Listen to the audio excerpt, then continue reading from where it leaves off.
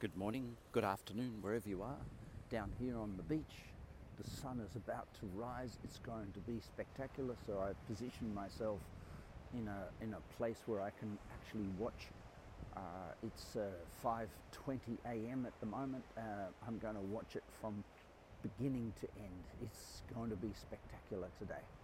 Beautiful, beautiful red glow starting to surface on the horizon. People are running around. There's already 8 or 9 guys surfing in what appears to be pitch black. Pretty amazing, you know. Today I just wanted to have a quick chat about how to keep your head above water, and meaning not as a swimmer, meaning as an individual.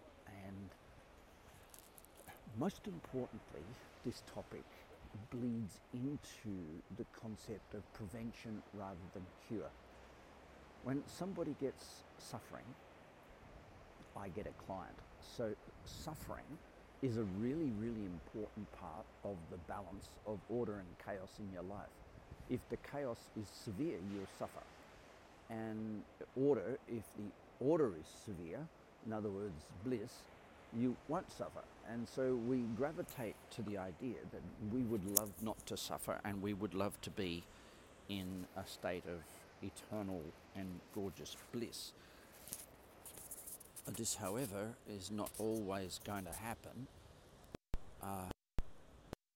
What we can find ourselves doing is resting in a state of pure happiness or pure enjoyment, and sort of forgetting that it's an end game. That being in an upper or a good place, or happy or strong or successful, is going to have an end date, and therefore there's going to be equal challenge, equal chaos at the end of all order we manifest in our lives. And so sometimes you find that people have the most emotional experiences of life when they are just after they've got married, or they have the most emotional experiences in their life just after they've got a new job, or just after something good has happened.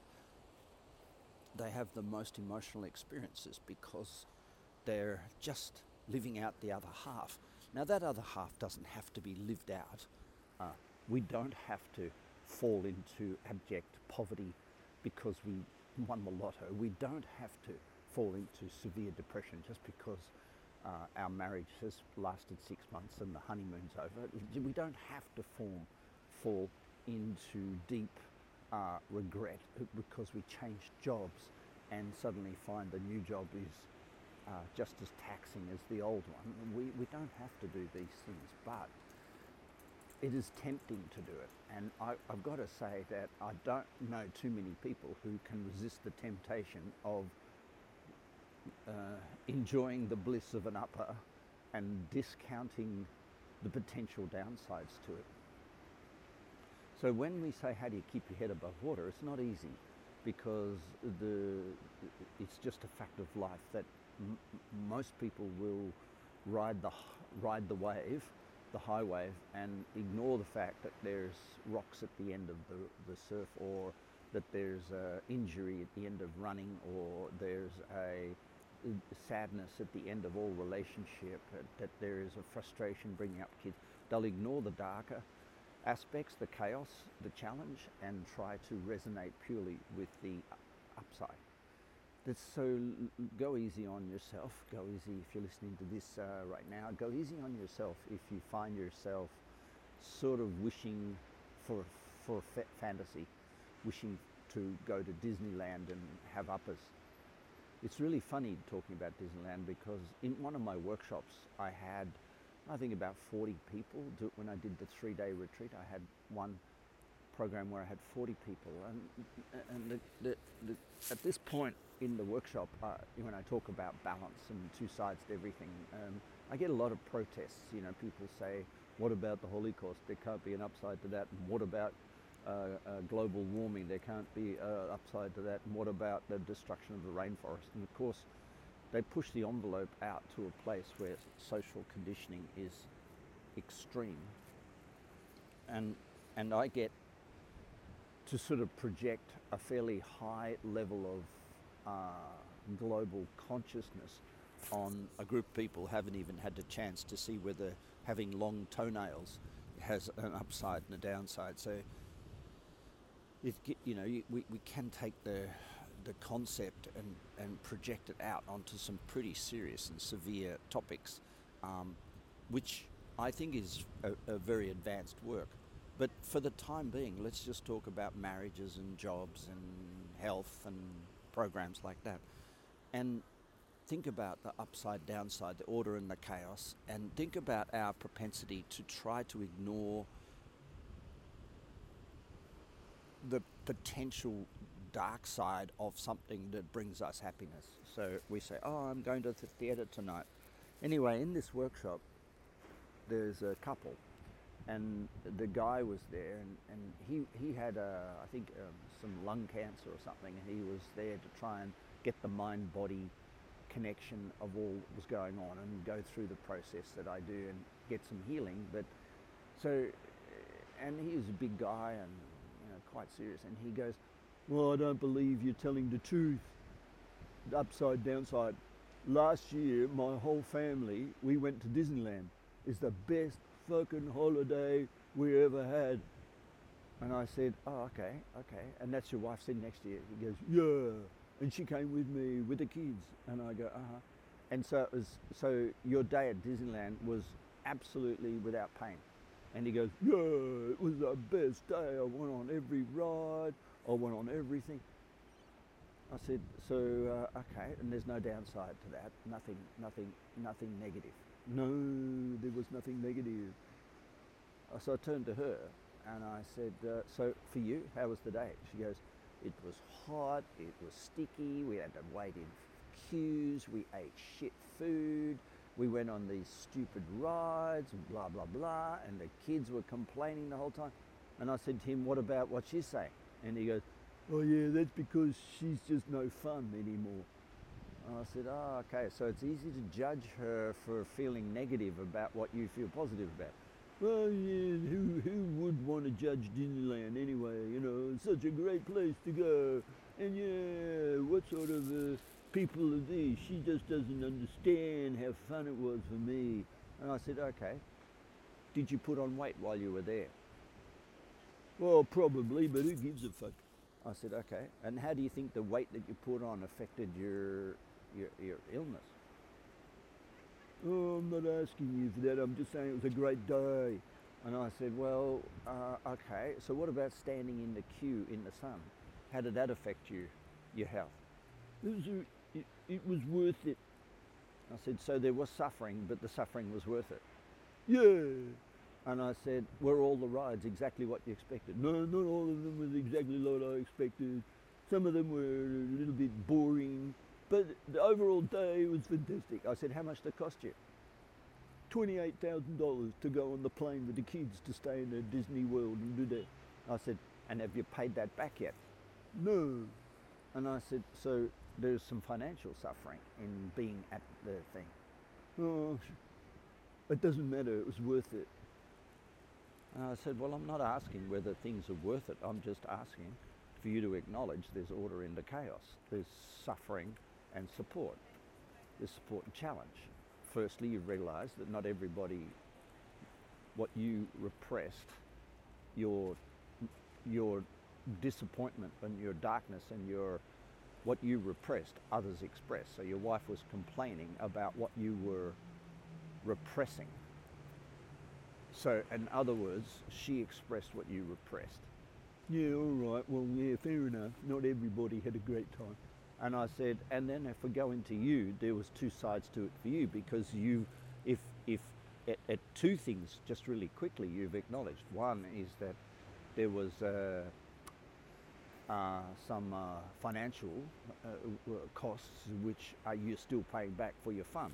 So there's a negative financially, but your values are that you want to enjoy yourself at Disneyland. So that was positive.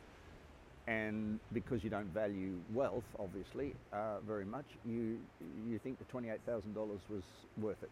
Yeah, that's good.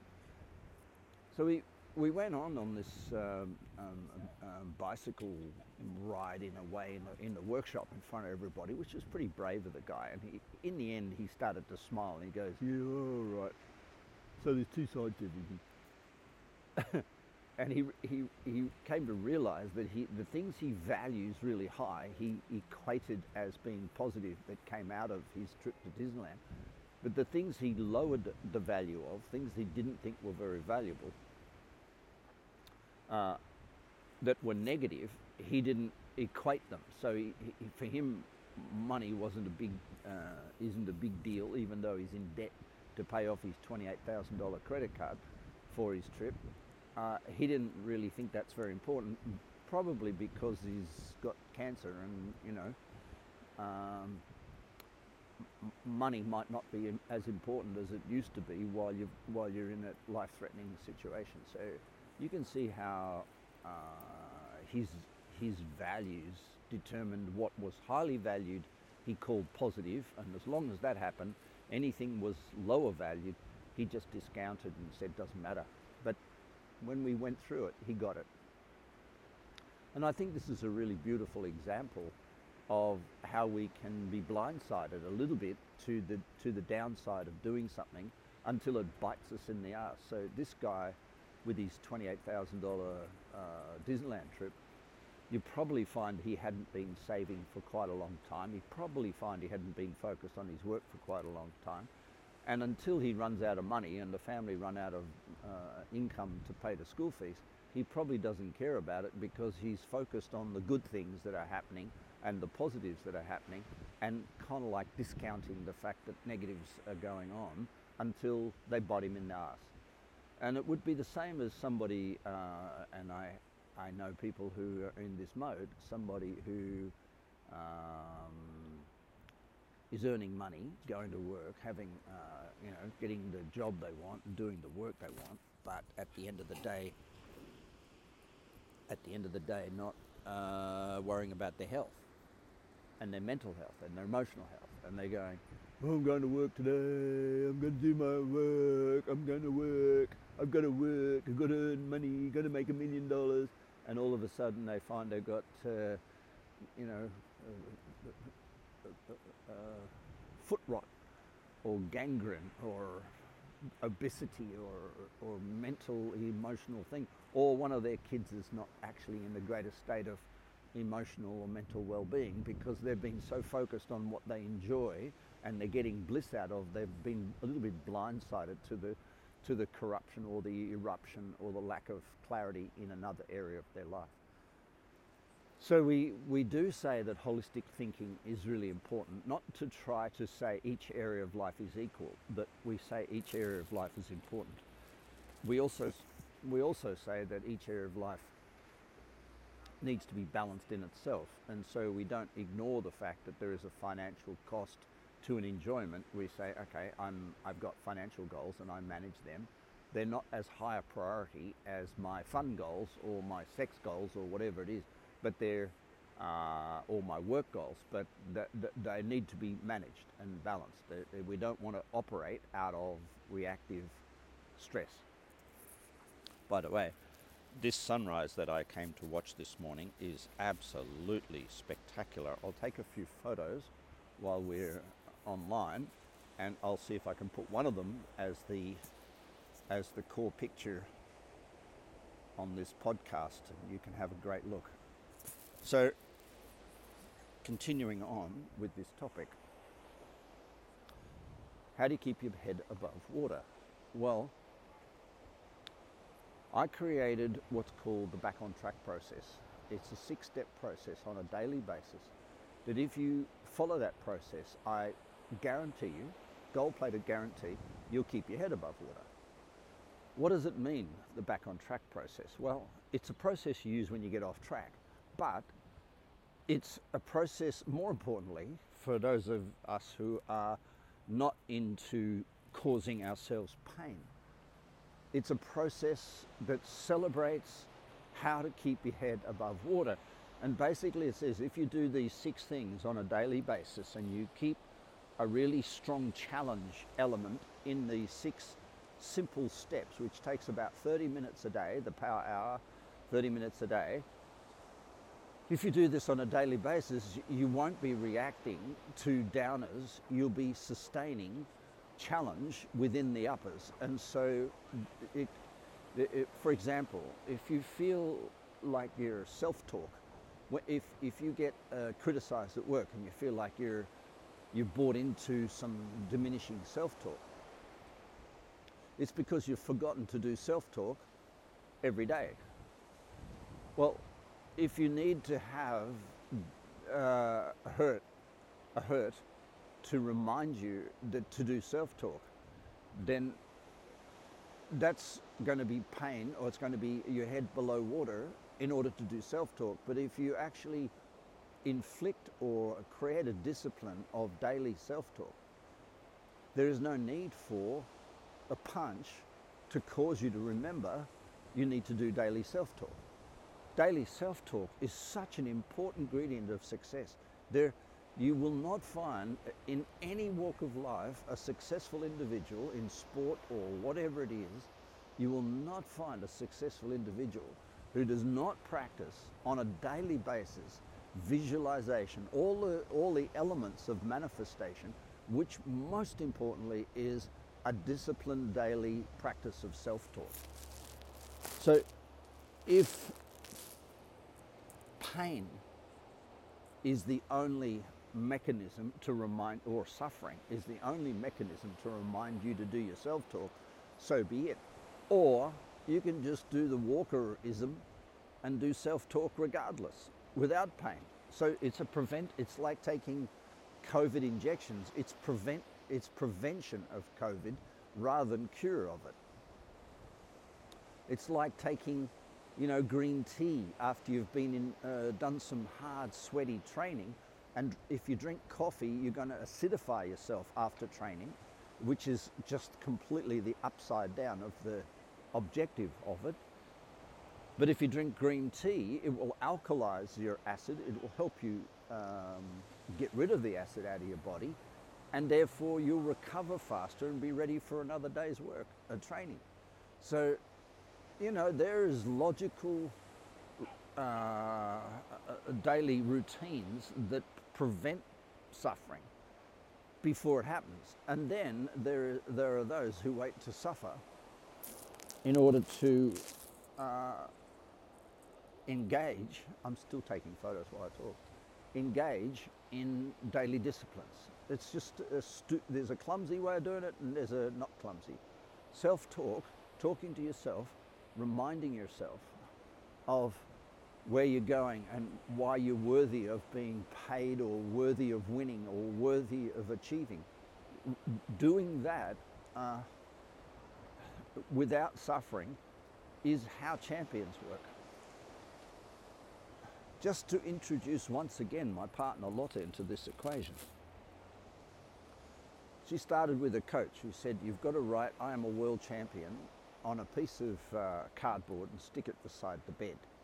And you've got to wake up, look at that every morning and look at it every night before you go to sleep. And she's so motivated because she'd hired a new coach, she'd suffered some losses in some races, she was bloody determined not to go there again, and boom, she's reading these every night before she falls asleep. I am a champion, I am the world champion, I am the world champion.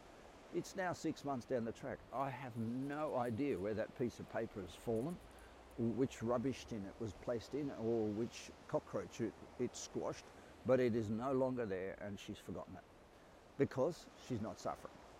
So you can see that there are I suppose what would be the word, if she was the world champion, she would be doing the reading to keep herself world champion. She'd have a lot to lose. But when you're trying to be the world champion and you don't have a lot to lose, there's a lot of components that you are in reaction to. So as I'm saying here, that proactive being proactive with all these disciplines, with the power hour, with the back on track process, being proactive with it on a daily basis guarantees you don't have to suffer in order to be smart. Guarantees you will go where you want to go. It's all tailor-made. It's not like I'm saying there's one shoe fits all lives, but there is a process. It's a step-by-step process, and we tailor it to the specific ambitions and goals that you have, whether those are prioritizing family or wealth or career success or sporting prowess. Sticking to the disciplines of a daily power hour prevents injury, prevents suffering. And that's not a bad way to live. It doesn't mean you don't suffer. It means you introduce the suffering by challenging yourself every single day to do 6 things for about 30 minutes, which you could possibly say, is going to give you the shits. It's going to disrupt your happy time. It's going to require discipline. You want to work all day, but oh my God, I've got to do that bloody jog in the middle of the day, or I've got to go to the gym 3 times a week. Oh shit, I really don't want to do it. I've got to sit down and stare in the mirror and do my self-talk, my visualizations. Oh geez, damn, I don't really want to do that. I'd rather go to a pub.